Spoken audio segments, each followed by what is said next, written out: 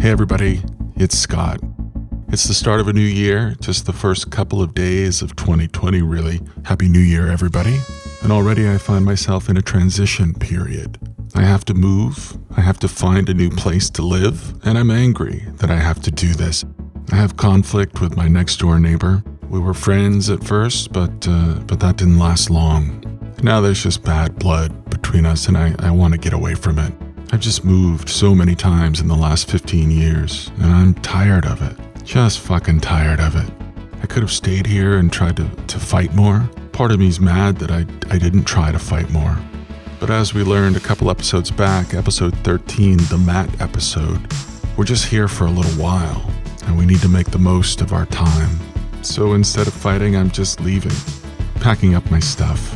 On today's episode, we're going to meet a young woman named Elise. She's Canadian. She's from Montreal, so she's French-Canadian. Elise is young, but she's been through a lot. Also on today's show, we're going to celebrate Ninja Theory's Hellblade, Senua's Sacrifice. And if there's just a hint of anger underneath my words on today's episode, well, you guys know why. As soon as I'm done recording, it's right back to the boxes. Welcome to Heavily Pixelated. I'm glad you're here.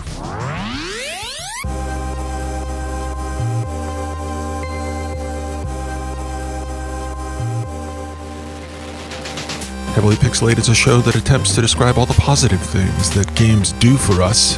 I'm Scott C. Jones. So, my name's Elise. The most difficult thing throughout my life has been chronic illness, which I have been battling my entire life. I cannot actually really remember a time where I was healthy. I've always been dealing with something.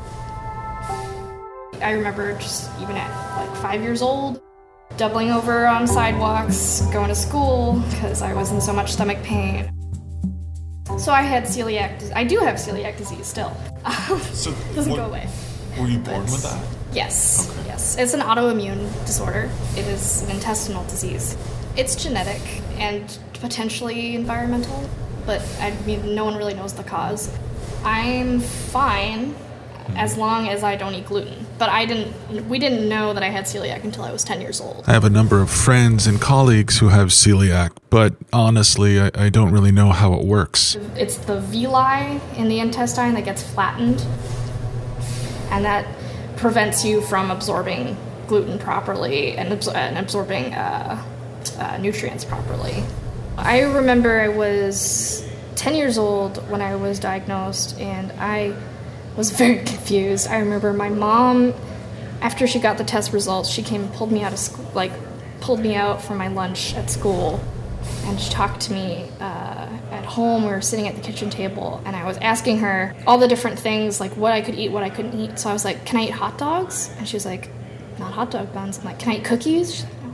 I'm like, can I eat bread? And I remember just asking question after question after question, and every single one was a no. I was like horrified and heartbroken. Yeah. I was like, what am I going to eat?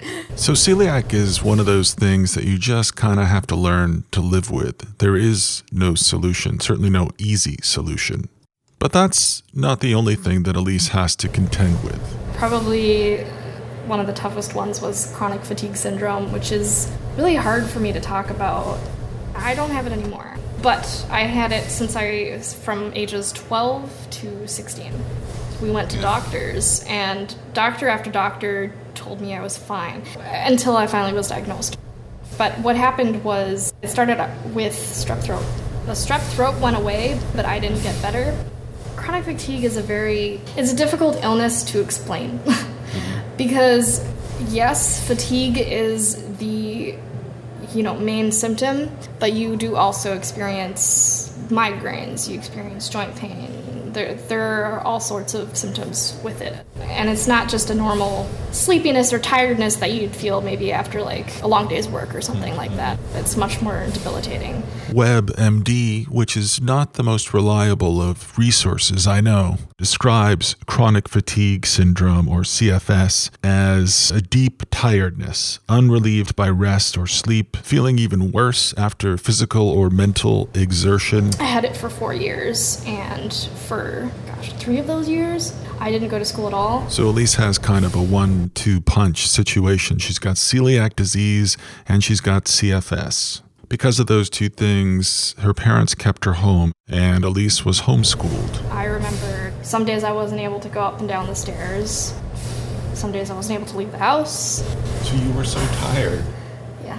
You were so fatigued. Mm-hmm. Couldn't even go upstairs. Yep.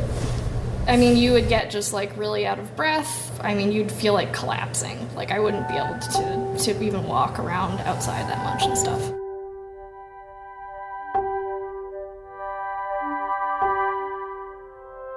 Elise, as I said at the top of the show, is Canadian. Her mother was a stay-at-home mom. Her dad's a university professor. Elise also has an older brother. She's currently living and working in the U.S. I'm here on what's called a non-immigrant visa. Video games have been a part of my life for as long as I can remember. What was your first game? My first... Like the first one that really meant something to you? Donkey Kong Country. On the SNES. Great game. Yeah. It was the game my brother and I played, the game my dad and I played. We all adored it. I also played Link to the Past. The SNES still holds a big place in my heart. Elise's passion for video games only grew from there. I really got into games when I was a teenager. I think when I played the first Assassin's Creed was when I was like, wow, like I am so impressed with how stories can be told in this medium, and just like the open world and the mix of the sci-fi and the historic, that just totally grabbed me. So Elise is growing up. She's still got her health issues, but she realizes that games are getting more sophisticated and her tastes are getting more sophisticated too. And Assassin's Creed, especially Assassin's Creed 2, was a bit of a turning point for Elise. That was the game that I played, and I was like, I don't know exactly what I want to do, but I know I want to do something with video games. Something in this general direction. Something here. I've always been a fan of storytelling. I read lots of books as a kid, and especially when I was sick, I read a lot, and I played a lot of these terrible MMOs. Having the internet and having access to games made Elise feel less alone. The internet was kind of what saved me, actually, through CFS especially. That's so weird because, like, if without the internet, you would have been kind of isolated. Yeah. But you could, but with the internet and with things like MMOs, you could connect with other people. Yep. That's such a huge... I met people through games, and there's still people from that time that I talk to today. Yeah. And I've met in person several times, and like they've become lifelong friends. Mm-hmm. I would have been completely isolated if it wasn't for that.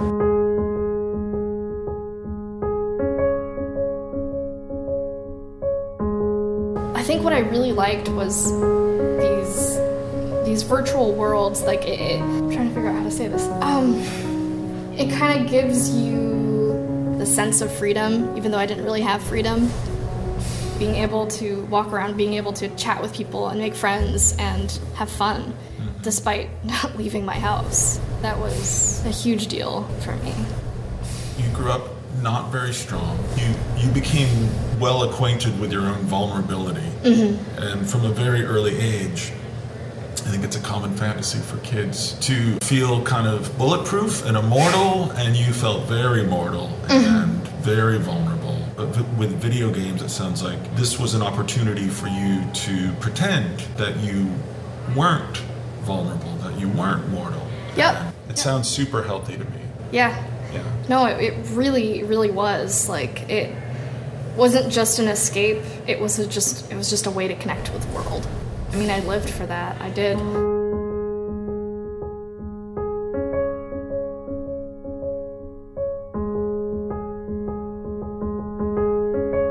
It exposed me to all these different hobbies that I didn't know I had before, or passions that I didn't know I had before, rather. Especially because these MMOs, I mean, they're such silly ones, but they were Habbo Hotel, Puzzle Pirates, RuneScape. Those were like the major 3 that I played. What was the first one? Habbo Hotel. Habbo Hotel? Yes. Is it a Japanese game? No, it's Finnish, actually. Finnish, okay. Yeah. I've never heard of it. It's really frankly, more than anything, like a glorified, a virtual These are chat just a room. few of the reports from people who have ventured inside Habbo Hotel. Here now is a man who has seen it all firsthand. HABBO Tell us, Hotel, how did you Habbo find your way Hotel. inside? It looks like a kid-friendly, very colorful version of Second Life. Puzzle Pirates is much more gamey, RuneScape is much more gamey. But those are the three where I found friends. I just loved it. I was using games to cope, which is something I still do. I think a lot of people use games to cope.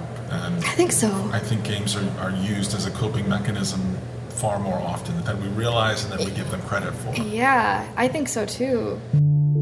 I think they're just so powerful in so many different ways. Elise and I had this conversation in Los Angeles in 2019.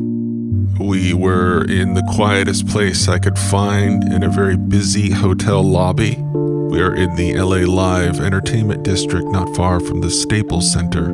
E3 is what brought Elise and I to Los Angeles. We are uncomfortably close to a pair of elevators. This is our first time meeting each other.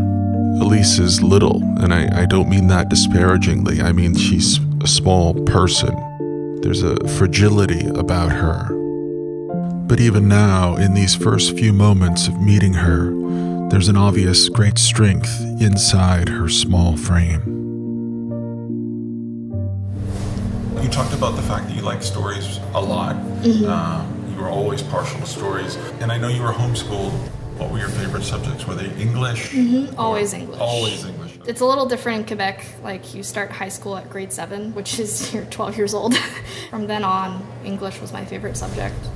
I would write short stories in my free time, sometimes fan fiction based off the games I played. Okay. So give me an example. God, it's so embarrassing.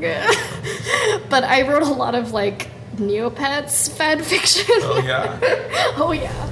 Okay. Yeah, I did, like, because they actually had, like, competitions on Neopets, Yeah. and so you could, like, send in your stories. And Habbo did the same thing, like, you could send in your stories, and then at one point I won something on Habbo, so I thought that was, like, the coolest thing ever. Because you were so good at writing these stories, and you won a prize? I won a prize. What was your prize? It was called a typo. It's a typewriter. Okay. Furniture, little virtual thing that was rare and very expensive. Okay, but So, you got one. And I got one. I was so excited. You're still a little proud of yourself? Oh, I am. You must have felt liberated in a sense. Like, it's hard to write a story. I did. I mean, I think Habbo especially. So there were these things called, like, fan sites. So people that played Habbo would make these websites, and you could get jobs, which obviously we're unpaid, but you could help design the website. You could be like a forum moderator. You could be a radio DJ. That was a big thing.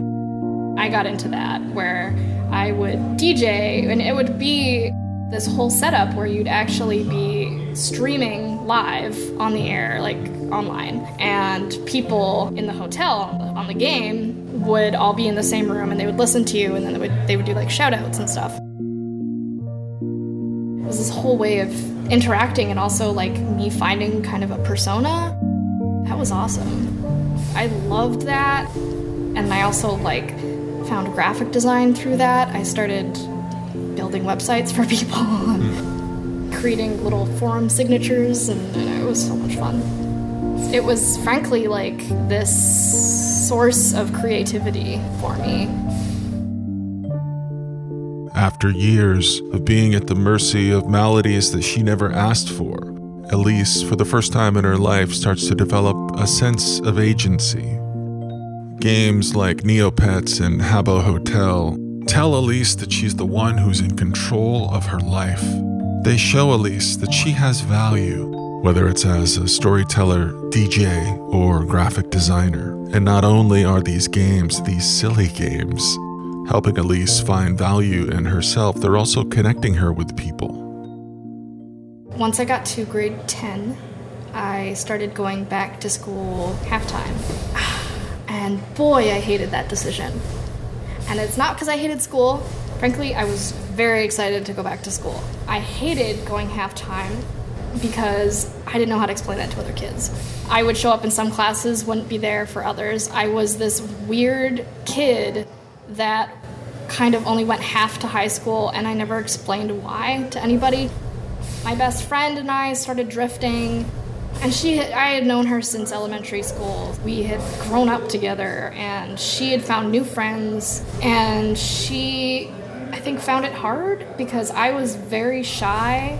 Frankly, I was so not used to socializing in person with people my age that, like, I didn't know what to do. I would just have so much social anxiety. She found that hard to, like, break through that. And through that time, I still played, like, Habbo and Puzzle Pirates especially, and started to play more single-player games, like Assassin's Creed. I just started renting tons of games at Blockbuster, and that was still kind of my escape of finding something where I felt comfortable in, because I didn't feel comfortable in my own skin. I didn't feel comfortable at school with other kids. Still I kept thinking to myself, man, I can't wait to get back online and talk to my, like, online friends, because these people don't get me. But how did you go from the youthful sick a lot of the time? Sick, shy, terrified of life. Social anxiety, terrified of life, to this person. Now you're, like, we're doing this interview in Los Angeles. Like, this is a stressful conference. Dude, I have to pinch myself some days. I mean, a lot of the time I don't think about those days, and I don't want to think about those days when I was really sick. The times that I do, I'm like, I was convinced that I would never be better. I was convinced I would never do anything with my life, that I would never date anybody, that I would never achieve anything. I was like, it's hard to explain what it's like to be completely convinced of those things, but you feel hopeless and you see less value in life. So when I went back to high school, I started to, like, believe in myself slowly a little bit again, but I think really where I started to find out who I was and what things meant to me, that was really in Cégep, which is pre-college school in Quebec for 2 years. Cégep, C-E-G-E-P. It's an acronym for the junior college system that Quebec offers. Cégep is where Elise really found her footing and started to realize what she was capable of. And there I found, like, this awesome group of friends. People who liked games, people who liked writing, people who kind of viewed life and the world like I did. And I remember starting Cégep, and I told myself, I'm not going to tell anyone that I was sick. Because at that time I was better, and I was like, I want to be so normal. That was like, I want to be so normal. I'm just going to go there and, like, be like everybody else. I mean, I realized in late Cégep that I was queer, actually, and that was... You realized in what? That I was queer. Oh, okay. Yeah. Sorry, now I'm getting nervous. No, I'm sorry. I was that's like, okay. Somebody had slammed the door when you said queer, sure. and I'm just like, did she say queer? Yeah. I didn't know that. I had no idea. Oh, yeah. Thank you for sharing that. Totally. But you share whatever you feel comfortable sharing. And yeah, I realize I haven't even... I wish we had a more private place where we didn't have this. It was in late Cégep that I realized I was queer. I had my first boyfriend, Giancarlo, who was the most annoying person I've ever met. I was dating him, and I think I started to realize that I wasn't happy with that relationship, or I wasn't happy with a man. I think having gone through CFS for like 4 years of my life as a teenager in such formative years, this was always in the back of my head of, like, this attraction that I had to women. It was really hard for me to come to terms with it, especially when I got to Cégep, because I was like, I so badly want to be normal.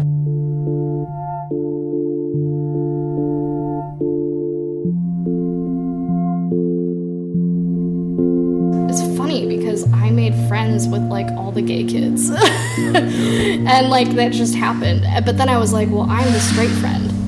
I have to be the straight friend. Like, that's my identity now.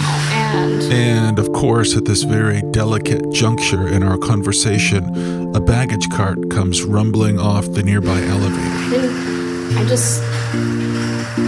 Anyway, I finally got through that and was able to accept it and come out to my parents. Was it hard to come out to your parents? How did they... you don't have to answer if you don't want to. I can. I came out to one of my friends first, and then I came out to my mom. And I told her the way I approached it was I came out as bisexual first. And I told my mom, like, I'm pretty sure that I'm attracted to both genders. She was shocked. She was like, oh? And I said, yeah, I think, I've been thinking about this for a long time. And, I was sitting at the kitchen table with her, and I said that I was pretty sure I was bisexual, and she said, well, maybe you should be, like, make sure that you're sure or whatever, and let's maybe not tell your dad yet. He's going to be on vacation. Let's keep the stress low or whatever. And I remember feeling a little weird about that at the time, being like, keep the stress low. Does this have to be such a stressful situation? And he's also a university professor. I would assume you would have somewhat evolved views of the world. My parents are Christian. Oh, okay, I see. Yes. That was what I was most nervous about. They knew that they'd met my best friend at the time, Joseph, and he's gay, and they knew that he was gay, and they were really kind and welcoming, and, like, that was never an issue. So I figured, like, well, hopefully it'll be okay with them, and it was. I don't think they were sitting there being like, being gay is a sin or anything like that, but I think they were more concerned about me having a difficult life or going down a path that's harder.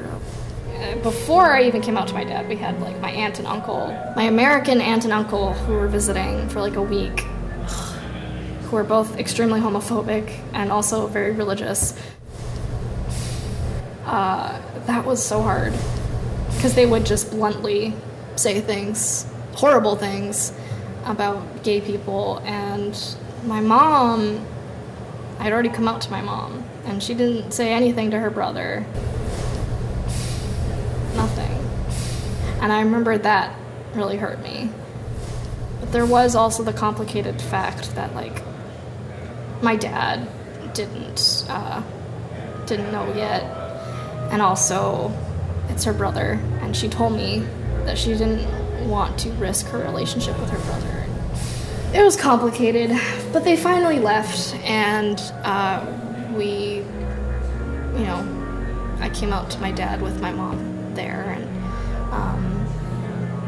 he was good about it. He was actually less surprised than my mom, and he's like, there are moments where I wondered. He was kind about it, but they've always been, pretty good about it. Like, I was never worried about being kicked out of the house or being not accepted by them or anything like that. I think generally it went well. I was always around, atheists and agnostics, and my parents were very entrenched with the church, and my dad, he does sermons at the church, does he? Yeah, okay. oh yeah, they're both, like, very, very, very involved, and their faith is a huge part of their life. I think so much has changed with how I view myself and the confidence that I've gained. I mean, I had a friend tell me in high school that whenever I'd go down the hallway and someone would be coming in the other direction, I would just hug the wall and be as far away from them as I could. I started to gain confidence and figure out, really it was through writing. In CEGEP, I joined the school paper, and I started off as a writer, and then I moved to becoming the news editor. I think it was that role of leadership. It was my first ever kind of role of leadership. I had this crew of writers, and I'd have to give them deadlines, and I'd have to assign stories, and it was my first time ever doing something like that. And at first, I remember, like, even just talking in front of everyone in the room was hard. I slowly became more comfortable with it and gained the respect of others around me. Like, I felt like my peers at the school paper respected me, and that they thought I did my job well. I think I was able to draw from that, be like, well, I can be confident because they know I'm doing a good job. That must mean I'm doing a good job. So that was kind of my first exposure to that.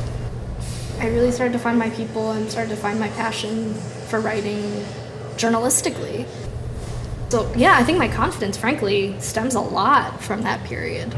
Elise went to University, Concordia University, and she pursued a degree in journalism. It was a little different in university because I was the kind of weird kid who was always pitching video game stories.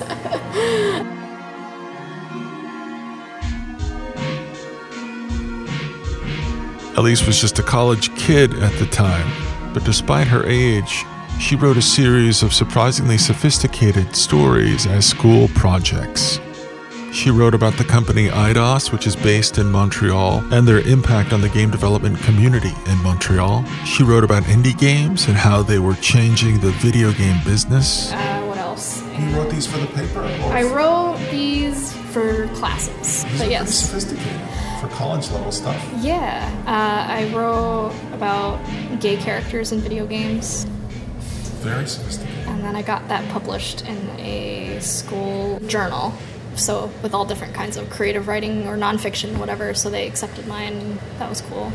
Oh, and it was an LGBTQ journal, actually. Okay. So that's why they were like, oh. So Elise is gaining confidence, she's finding her voice, and more importantly, she's finding an audience. I thought to myself, I really want to pursue this somehow, and I found an internship through Game Informer. It was a video game site that I frequented a lot, and I watched their videos, and I knew they had an internship program, and I was like, you know what, I'm going to bite the bullet and apply. Elise got rejected by Game Informer. And I didn't get in. Despite the rejection, Elise didn't give up. And then a year later, I tried again, and I got in.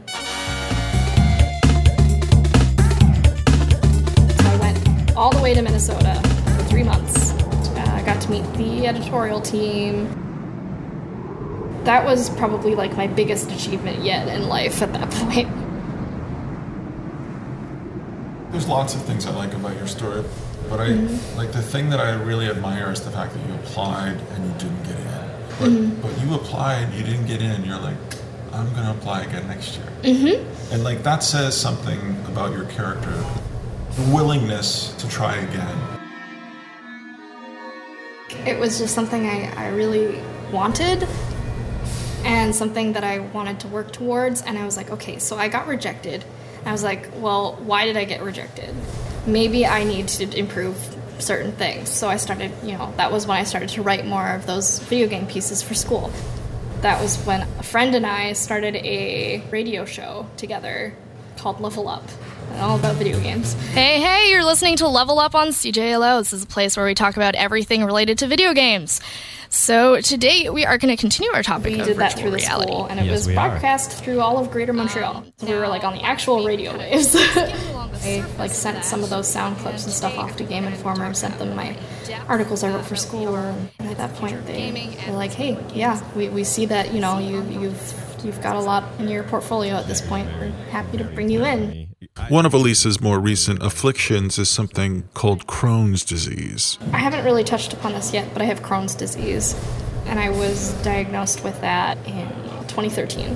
The way it started was I was having trouble keeping food down, or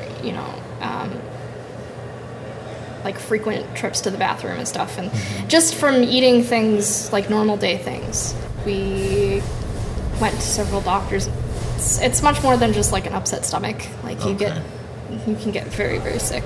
Just a quick recap: celiac, managing that; chronic fatigue, managing that. But now Elise has Crohn's too. Seems like a lot for one person.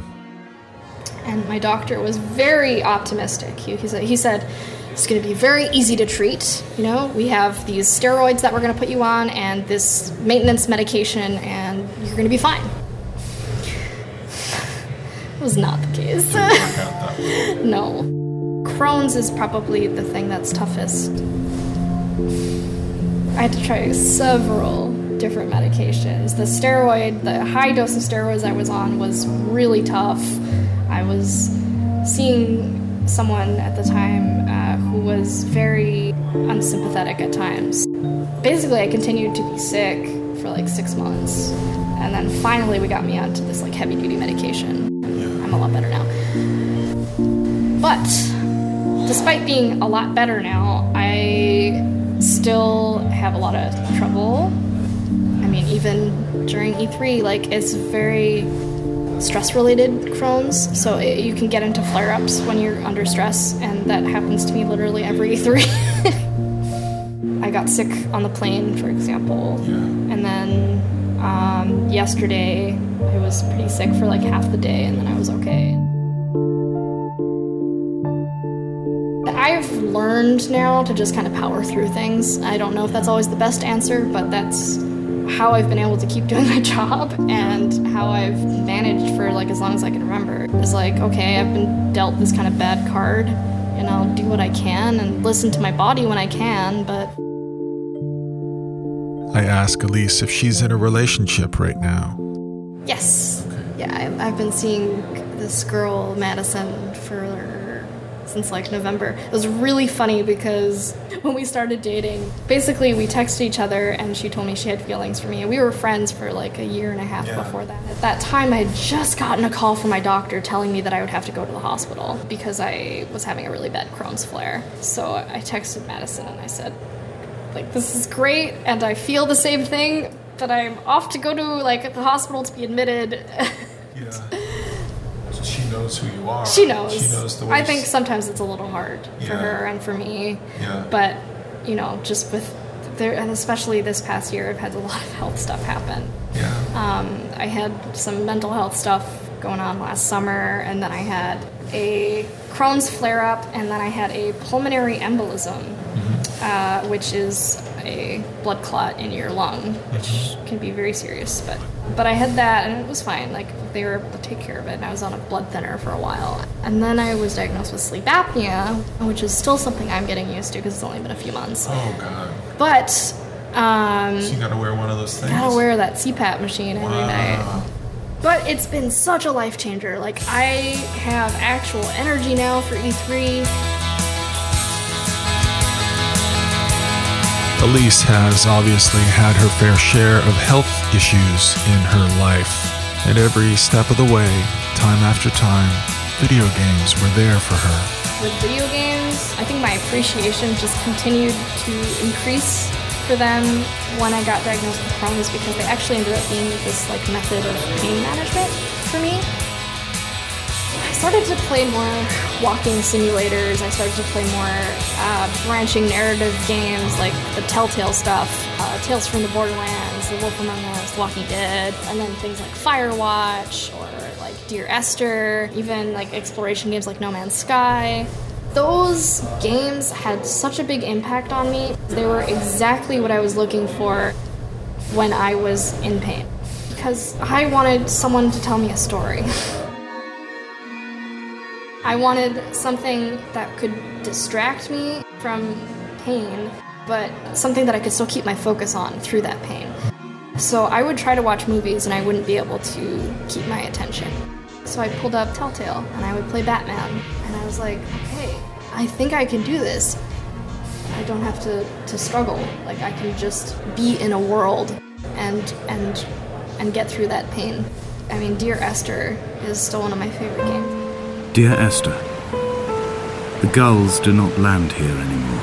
And all I've you do noticed is that you're walking this year around they an seem to island shun. and there's a narrator, Maybe it's and you the listen depletion to of the fishing these stock driving them away. beautiful poems and stories, and When he first landed I'm here, just Donnelly wrote that the completely herds in were that world, sickly, exploring and their caves shepherds were and low exploring experts. cliff sides and listening to this like soothing voice telling me a story. There was once talk of a wind To this farm day, here, I'm just away so from the excited rage whenever I and see more games like that. noises. I need that in my life. The Like, scene I they live say for is too that. rough I for the love turbines those to kind of stand. stories. And I'm so happy that the video Clearly game never industry came is here to making more of that kind of experience stuff. the It's interesting because actually earlier this year I played Hellblade: Senua's Sacrifice for the first time. It came out in 2017, and for so long I was like, I don't know if I can do it. You know, like, there are very severe, like, big mental health themes in there. And I had gone through my own battles with depression and anxiety, and I thought to myself, man, I don't know if I can handle that. I love that it's out there. I'm so happy this exists. But I'm not going to do it.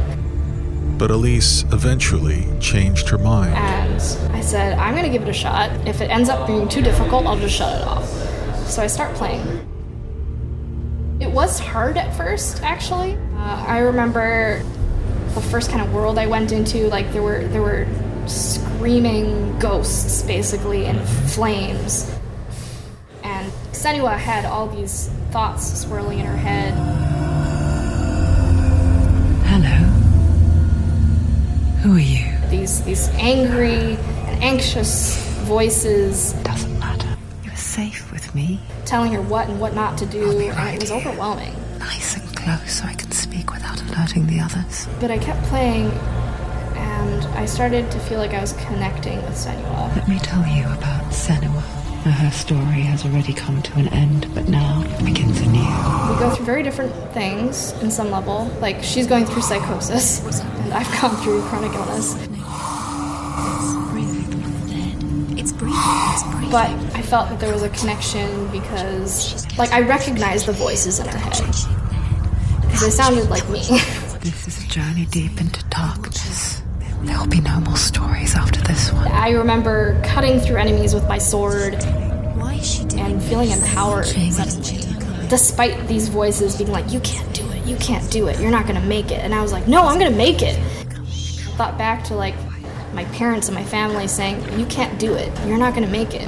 You can't go back to school, you're sick. I never told you of that. You know? And I was like, no, I can fucking do it. Why aren't you looking at high? And that was incredible. Like, I've never felt that level of empowerment from a video game before. Why is she doing this? I just soaked that in.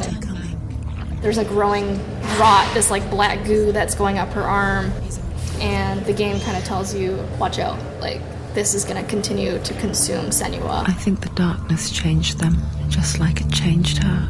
And eventually, you will die permanently, and you'll have to start the whole game over. Hellblade has a very spare beauty about it. It gives the player almost no information. It aims to be experiential or immersive. Senua has a rash on her arm that is black. That's the black rot that Elise is talking about. Each time Senua is defeated in the game, the black rash grows a little bigger. And if the black rash, that rot, gets too big, Senua dies and it's game over. Yes. And there was this anxiety and this like unpredictability because it doesn't tell you how many times you can die without restarting the game. And it made me think, like, that is exactly what chronic illness is like. I never know from one day to the next, like, if I'm gonna have to restart my story or whatever, you know? I thought it was a beautiful game. It felt validating, it felt cathartic. It was no longer me looking for escape, no longer me looking for a way to cope necessarily, or a way to manage pain. It was me looking for, like, validation. I remember the voices distinctly. The voices of doubt, you can't do this. Like, what are you thinking? Even now, as I'm editing the podcast, I hear those voices. I hear them all the time. And I love that they were there. It just made me immediately identify with her. Like, we're in this together. Yep, like there's a vulnerability to her and this sense of familiarity, I think, because everyone has those voices of doubt in their head.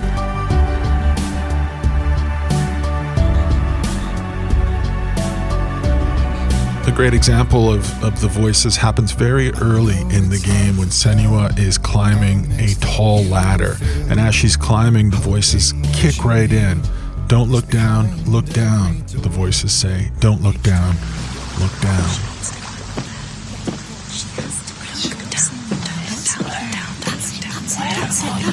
That's the way. Gives me chills to listen to that. It's what we do as human beings, with or without psychosis. We encourage and we also undermine ourselves every step of the way, all day long. I don't know what's going to come to me. I don't know what the future holds. I don't know how long I'll be a Game Informer. This Game Informer thing didn't come to you. You went out and found it. Yeah. And you're likely going to have to go out and find a new role for yourself at some point. The future arrived sooner than expected for a number of Game Informer employees just a few months later. Game Informer laid off about a third of their editorial staff, including Elise. Elise cleaned out her desk at Game Informer and said goodbye to everybody, and then we didn't talk for a while. I tried to figure out a way that I could help Elise, but Elise, not surprisingly, was already helping herself. One of the oldest, most respected media outlets in North America is The Washington Post. The Post had announced a new venture focused entirely on video games, and of course, Elise was one of the first people they reached out to. Tell me what it was like when you found out about the Washington Post job. It was exciting.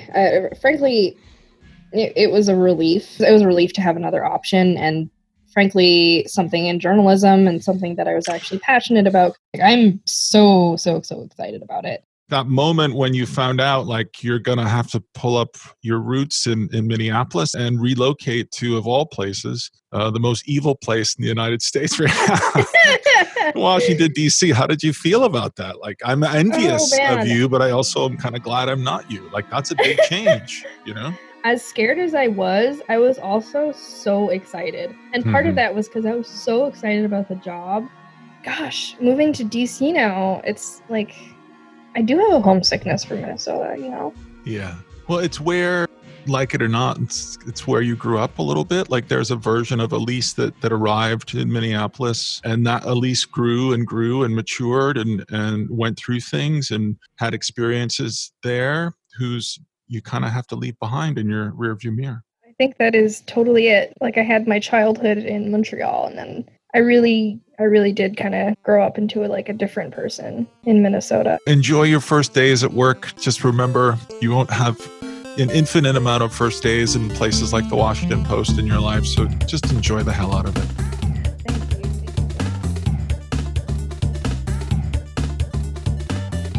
Hello. Hi. Hey, this is Dom. How's it going? This is Dom Matthews, commercial director at Ninja Theory, creators of Hellblade: Senua's Sacrifice. Hi, it's going well. How are you? Hi, Dom. This is Scott, and Elise is the obviously female voice on the line, although my voice probably sounds feminine from time to time. I wanted to bring you two together, and mostly this is a chance for Elise to just tell you a little bit about her story and what she's been through and what your game really did for her. I mean, thank you so much for coming on this call with us, Dom. And like Scott's saying, Hellblade kind of holds a special place in my heart. I played it for the first time earlier this year, and I ended up feeling very validated and seeing myself in Senua's journey. I have gone through mental health struggles myself, but even more than that, I've struggled a lot with chronic illness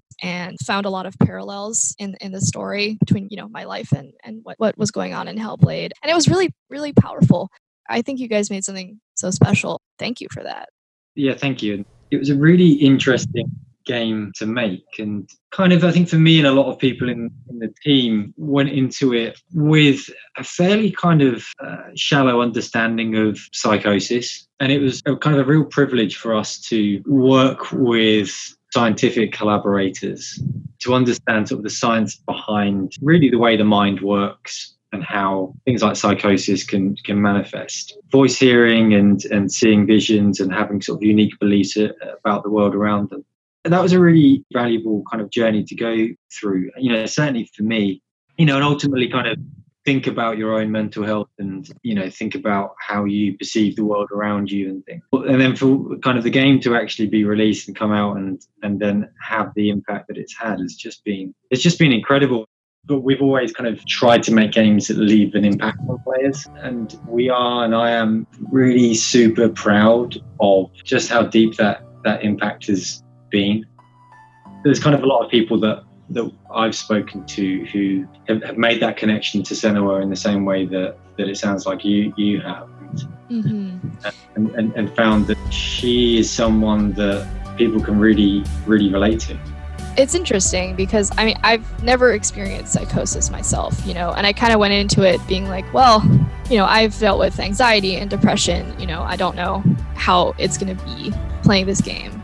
But I made all these other parallels that I really didn't expect to make. I've been chronically ill pretty much my whole life. And just even how Senua experiences the rot and the ending of that game, of her accepting that and accepting her circumstances. I mean, it was like this radical acceptance, and that was like, it was really beautiful and inspiring and emotional for me, because I think that is something that I try to do on a daily basis. Say that I'm not defined by my illness. I'm more than that. And you know, I think Senua was doing that too. Ultimately, the game is about acceptance. Acceptance is a place that we all have to come to, you know, and ultimately acceptance of death, I think, is a core theme in the game, and that's something that, you know, comes to all of us in life at one point or another, is that fear of death and that misunderstanding of death, and something that can dominate people's lives. The entire game is a battle. You know, we wanted the whole game to feel like a struggle until the end, where you have to, as a player, you have to give up the fight and accept. Yep. Which you know, we really wanted people to go through that realization. You know, what I love about Hellblade, and yeah, it's a game that we made, but I've kind of experienced it with other games as well, is that games allow you to engage in someone else's world, someone else's experiences, in a way that allows you to kind of lower your defenses and your barriers and understand your own experiences more, your own world more. And I think that's where games are elevated beyond film. Where in film, you're a spectator and you're watching something on a screen, but you're not interacting in it, you're not making decisions, you're not fully in that world. And I think that's where games have a unique opportunity to impact people in that way. Yeah, I think so too. I firmly believe that, because I have made personal connections with games much more than I have film or other media, because it's a chance for you to step into someone else's shoes. And even if it's something that you have not experienced yourself before or necessarily can relate to immediately, it's a way to make you more empathetic to these different issues. I think that is a really powerful thing. My hope is that games like Hellblade and other games that take on subjects like this will help to educate people, will help reduce that stigma and give people the confidence to feel like they're not going to be judged as a result of something like this. Yeah, thank you very much. Thank you. Really appreciate it. Please don't go. I want you to stay. I'm begging you. Special thanks to the brave and articulate Elise Favis. Follow Elise on Twitter. She is at Elise Favis, Favis. Not surprisingly, she's doing all kinds of terrific work at the Washington Post right now.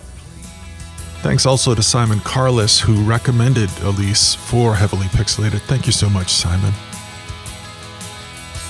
Thanks also to Dom Matthews at Ninja Theory. Dom and the team are hard at work on Hellblade 2, which was announced at the Game Awards in December. Music tracks in today's episode include Dramamine, Dry Air, and Little Dipper, all from Poddington Bear. You can find those tracks at poddingtonbear.com. Tracks also include Upbeat by Jean-Luc Hefferman, Padone by Anne LaPlantain, I Promise by Sam's N. Those tracks I found on the Free Music Archive, freemusicarchive.org. Heavily Pixelated is produced by Sarah Deakins. Our technical producer is Stephen Nikolic. And if you'd like to hear extras from this episode, you can go to our Patreon, patreon.com/heavilypixelated. Extras for this particular episode include the unedited conversation between Elise and Dom at Ninja Theory. Also on the Patreon, you can find out the real reason why I am moving. Go to patreon.com/heavilypixelated to solve the mystery. Thanks also to our latest patrons, Addison Semko, Steve Saylor, Vince Shuley, and Roz Kromhoff. We'll be back in 2 weeks with another episode. Until next time, I'm Scott C. Jones. We'll see you then. Shit, the moving truck's here.